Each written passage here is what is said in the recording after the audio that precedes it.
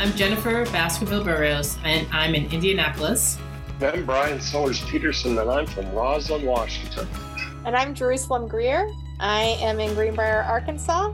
And this is Spade, Spoon, Soul, a podcast about all the ways our food intersects with our faith, from seed to spade to spoon.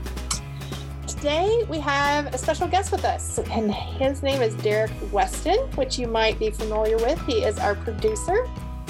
Derek Weston is a former Presbyterian minister who, for the last few years, has been involved in community-based organizing work in the city of Baltimore, which I'm sure he'll tell us a little bit more about.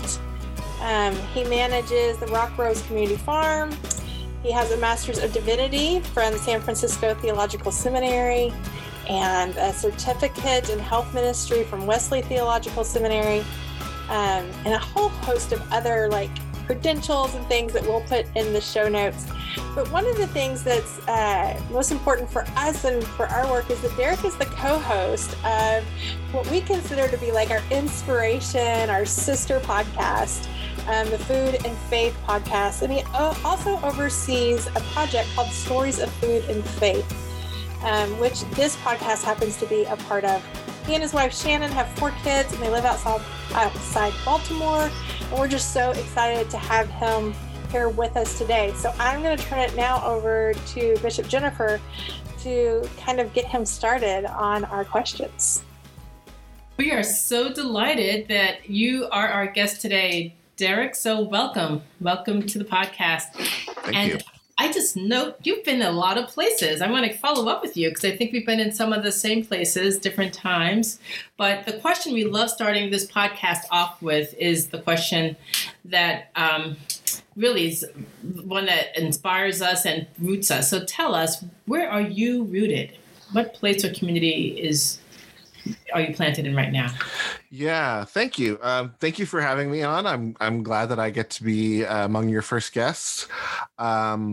I am currently rooted in Baltimore, Maryland, and it's weird to say that I'm rooted here. I moved here in 2015, and it just feels like it was just yesterday. And yet, as I look down, I realize that I have all these relationships, all these connections in this city that are meaningful and life-giving. Prior to Baltimore, what I consider home, the place that I was born, is Pittsburgh, Pennsylvania. So that's where my deep roots are from Pittsburgh, Pennsylvania. And I think one of the things that, as I think about where I'm rooted and what has rooted me, has been these kind of blue collar cities that have these just kind of no nonsense, but also small town feel. They have your big city amenities, but they also have these kind of working class attitudes, and you really can connect very easily in both cities. And so not so big that you get lost, but not so small that you're losing out on culture and things like that. So that's really where I'm rooted. I'm rooted by those sorts of small, mid-size, blue collar, Rust Belt kind of cities. Okay, so that's interesting, Derek. So you're rooted in these kind of Rust Belt cities, real blue collar. So how does creation nourish your soul, especially coming from that sort of rootedness where, I don't even know what the creation is like in those areas, having never lived in the Rust Belt. How does it nourish your soul? How did it as a kid, or how did you find your way to the work you do now? Yeah, I think growing up in those kinds of places, creation actually becomes a place of respite. It becomes those places where you're getting away from work, you're getting away from school, you're getting away from the hecticness, and creation becomes a part of your leisure and a part of your rejuvenation. I think about that more now as I've gotten older. Of Pittsburgh has the three rivers that meet and the confluence at the point where the Allegheny and Monongahela form the Ohio, and on a nice summer day you see boaters going up and down the river.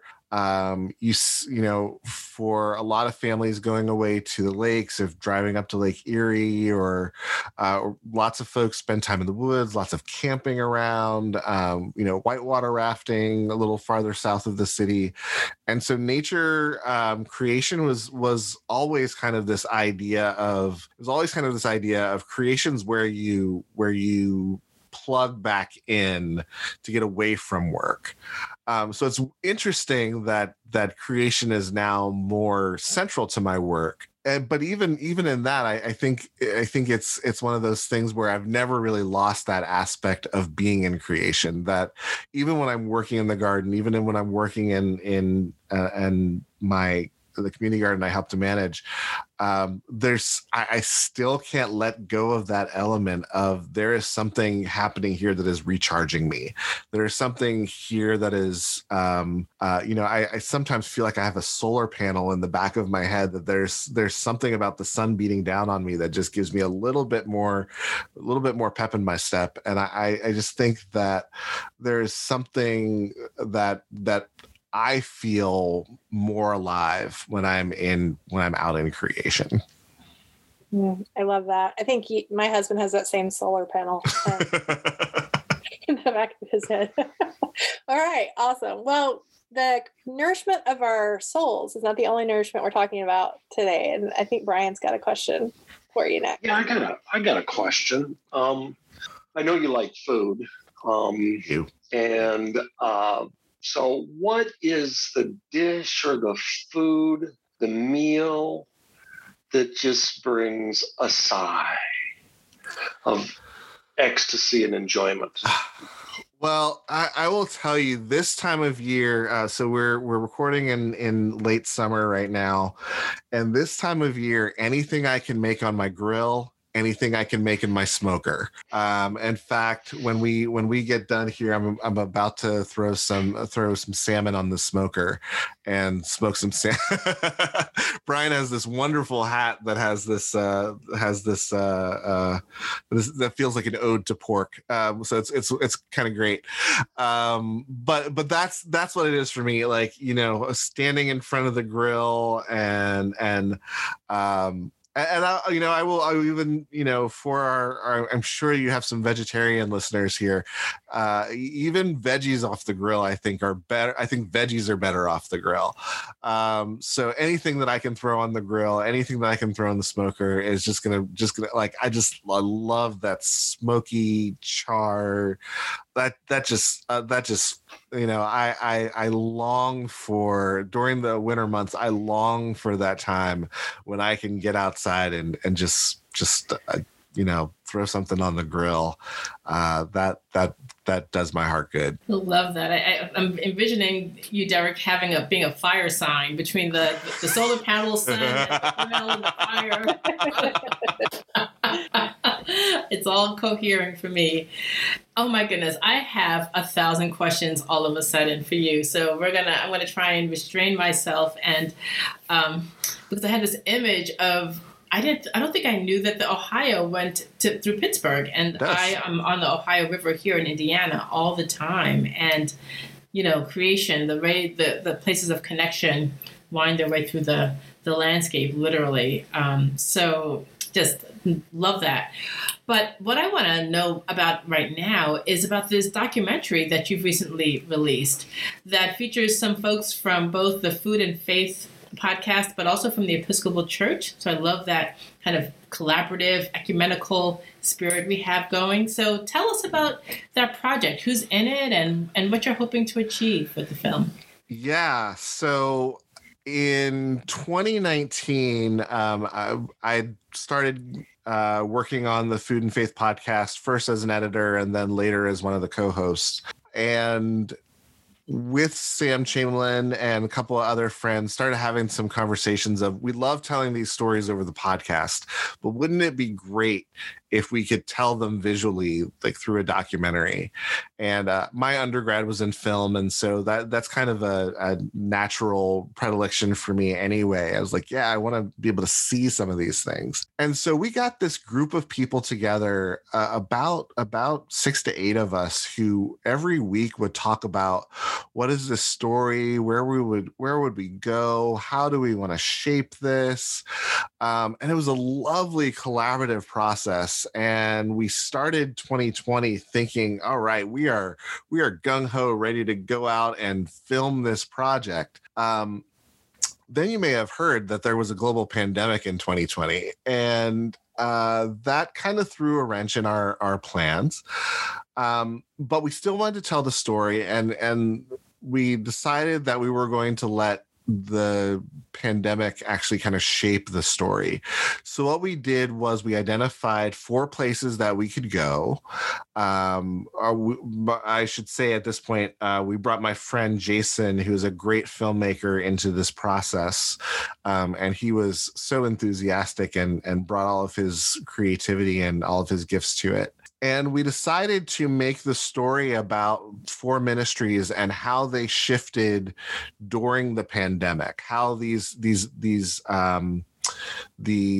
creation-based, farm-based ministries shifted during COVID. So what's featured in the 15-minute version that is out now, the film is called A Wilderness Like Eden, Stories from the Christian Food Movement. And that's a reference to Isaiah, A Wilderness Like Eden. But what's featured in the film are four ministries: the Black Church Food Security Network, and Reverend Dr. Heber Brown III out here in Baltimore, who's just an amazing man. Sam Chamberlain, my co-host on the Food and Faith podcast, out in Westminster, Maryland. Nuria Love Parrish, one of your own, out in Michigan, and then Venus Williams in Alice's Garden in Milwaukee, and it turned into, it wasn't exactly the story that we had planned to tell, but it became in some ways something better, because what resulted was these 4 great minds and great practitioners who do this work of growing food and feeding communities, scrambling because of the pandemic, but in the midst of it, doing reflection on our reality and the ways that COVID highlighted some of the realities that we live with, and ending on this actually really hopeful note that the pandemic could be the beginning of us getting our values recentered and reoriented to where they need to be. I was surprised when we had sort of our finished piece, like how hopeful this pandemic story was, when we actually got to look at the stories and listen to the stories and say, everyone's kind of saying the same thing about not going back to normal, of forging ahead with a faithful new normal, with new sets of values, with new set of direction. That was really encouraging to kind of hear it come, in harmony from 4 different voices, that narrative of there's a new way forward that we all should be pursuing, and we shouldn't be so anxious to go back to the old ways. So that's what the film is, and it's currently, you can see it. It's on YouTube right now, and you can go to Encos Films, and by the time this episode comes out, foodandfaith.org will be launched, and you'll be able to watch the film there as well. Well, that's so exciting, Derek, and I'm sure we'll be able to post a link in our show notes here and make sure that folks can find the film from a variety of ways. I had the pleasure of being on convening a group of pastors from around the country to talk about buildings, primarily, and Dr. Heber Brown III was one of the guests on that forum. And I just need to say to y'all, he just turned the whole thing around. He took a conversation and organization situated about buildings and had us completely rethink the land. And so, and see land as an asset that some of our churches have, even if they've got just a postage stamp bit of land and what they can do. So what I love about the podcast is, the documentary, is that you are profiling not just folks who are on expansive pieces of land in farm country like Nuria Love Parish, but you've got someone who says anybody in an urban area or whatever piece of real estate you've got hold of in any way can be connected to the soil and to eating healthily and to thinking about what this means as you are living out your faith life. So inspiring. Yeah, I mean he's good at that, but he's absolutely right, and I think he along with many others right now are calling us to think more faithfully about our land.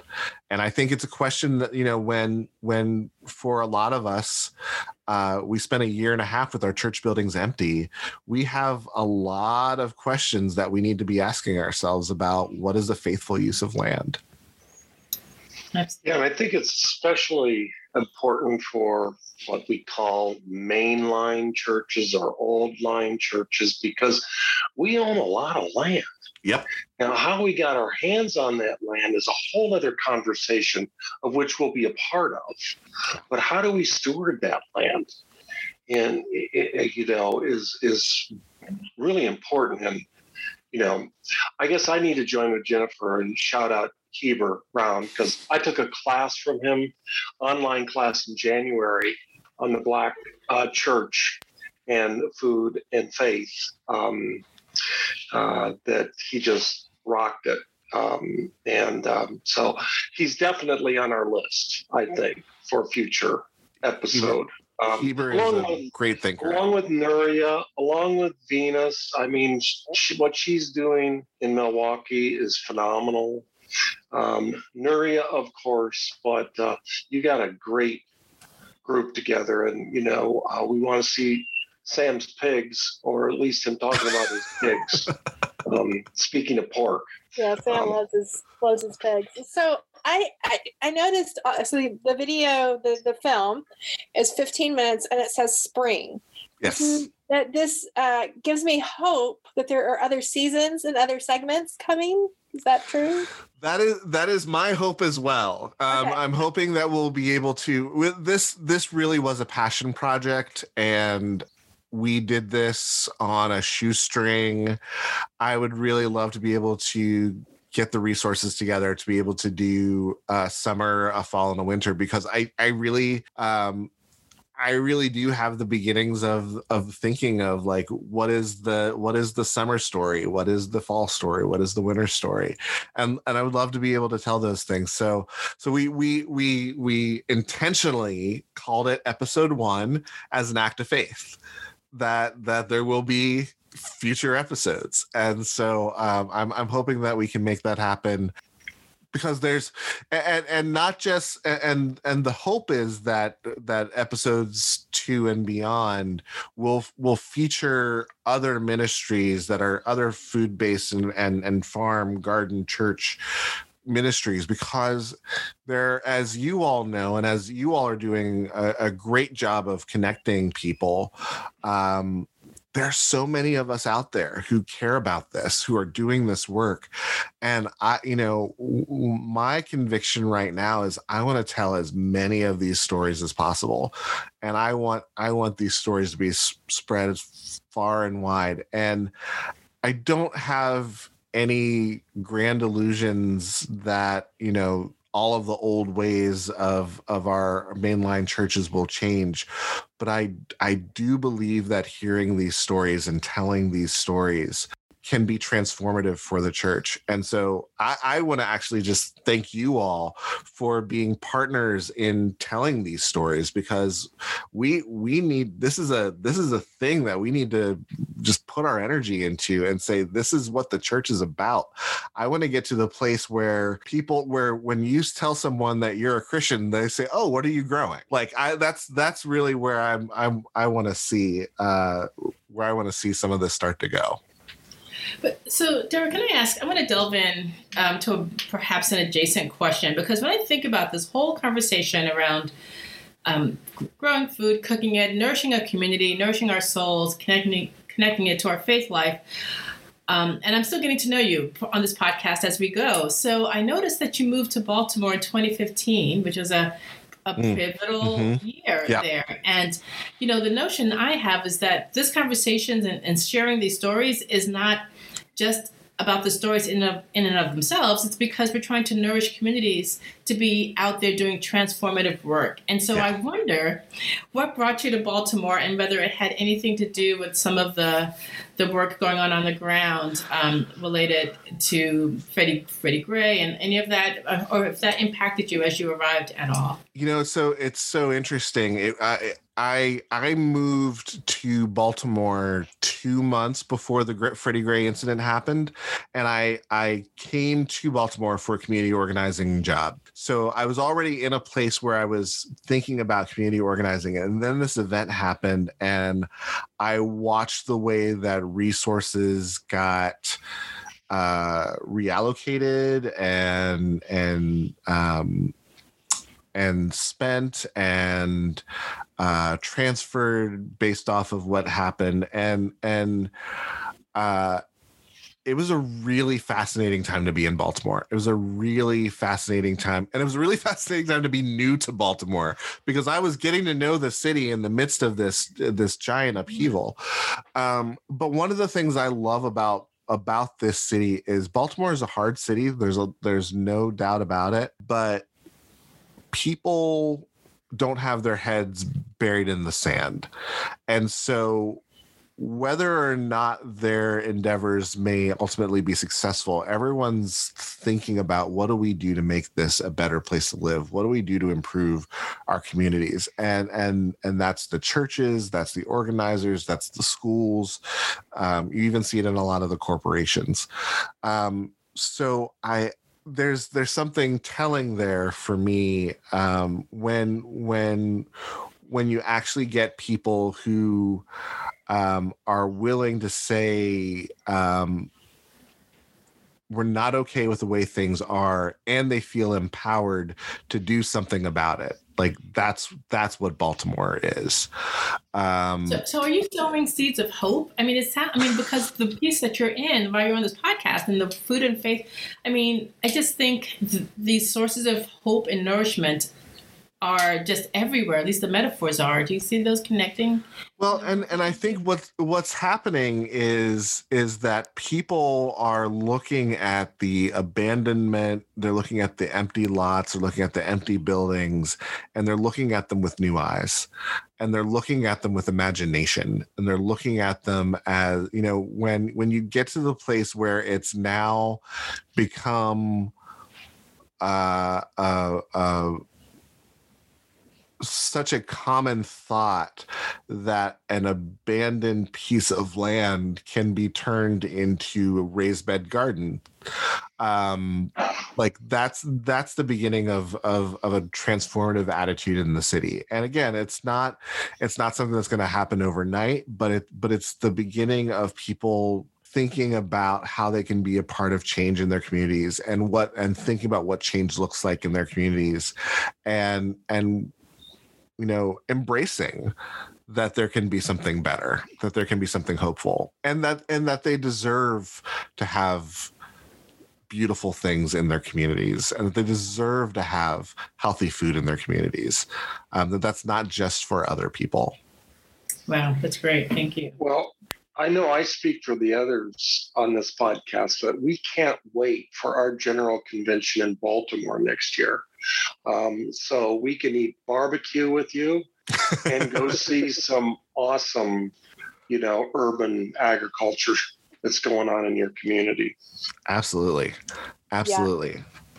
Yeah, we hope to stay tuned to those who are listening. We hope to have some announcements about Good News Gardens and interactions and pilgrimages while we're at General Convention. So we'll and Derek will definitely be a part of that. We plan to rope him into all of our Episcopal shenanigans. So, oh no, if we get Heber involved, then I think we're in trouble. Yeah, well, I mean, good trouble. Good trouble. Good trouble. Well, Derek, thank you so much for being with us. I love what you're talking about community organizing, and that when people see empty lots now, like the question just immediately kind of becoming, well, could that be a garden? Could that be, this or that? If folks out there, one of the questions we want to ask our guest is about resources. I'm a formation person, so I'm a huge person about, all about resources. So if someone is like, I want to start looking into what it takes to do this work, and to begin to look at space differently, or to look at community organizing differently, what's a resource that you love? Like, what's the thing you can't help but recommend to everybody? That's a good question. So I would say Leah Penniman's Farming While Black is a great book to read. It's a wonderful resource. And I would also recommend Nuria Love Parrish's book, Resurrection Matters, because I think for those of us in faith communities to think about our spaces differently and to think about the renewal of our congregations by thinking about creation care is super important. And then I would recommend that you talk to the people who are doing the work, talk to the people on the ground, and ask them about their journey, ask them about how they got their work started, ask them about the obstacles that they had to overcome, and ask them about the collaborations, because none of this work ever gets done alone. There and trust me, there are so many books I could recommend, but ultimately there are. It's the conversations with the practitioners that really will bring to light what it takes to do some of this work. That's awesome. Thanks. We'll put those in the show notes. Yeah. Yes, please put those in the show notes. And I just wish we had. Well, what we need to do is to get us all together in the room around a platter of food and continue these conversations. But unfortunately, we have to wrap up right now. And so, Derek, I want to thank you on two levels. Thank you for being our guest today and for sharing a bit of your experience and wisdom and some real inspiration for all of us about how to be more curious and how to just look differently at all the spaces where we find ourselves, to find sources of hope as we look at land and collaborate and grill and do all the good things. So I want to thank you also, Derek Weston, for producing this show as part of the Stories of Food and Faith project. I want to thank Ryan Lee for our theme song and Jay Sidebotham for the artwork that is part of our podcast. Good News Gardens Initiative of the Episcopal Church is our sponsor, so thank you to them. You can find a link with more information about Derek and the Good News Gardens Initiative in the show notes. All right. Well, I guess that wraps it up for this episode. Thanks, Brian. Thanks, Bishop Jennifer. Thanks, Derek. If you want to connect with us, you can always find us hanging out on the Agrarian Ministries of the Episcopal Church Facebook page, or you can email us at spadespoonsoul@gmail.com. Until next time, we hope that you will find a way to connect your soul to your spade or your spoon, or maybe both. Thanks, everyone.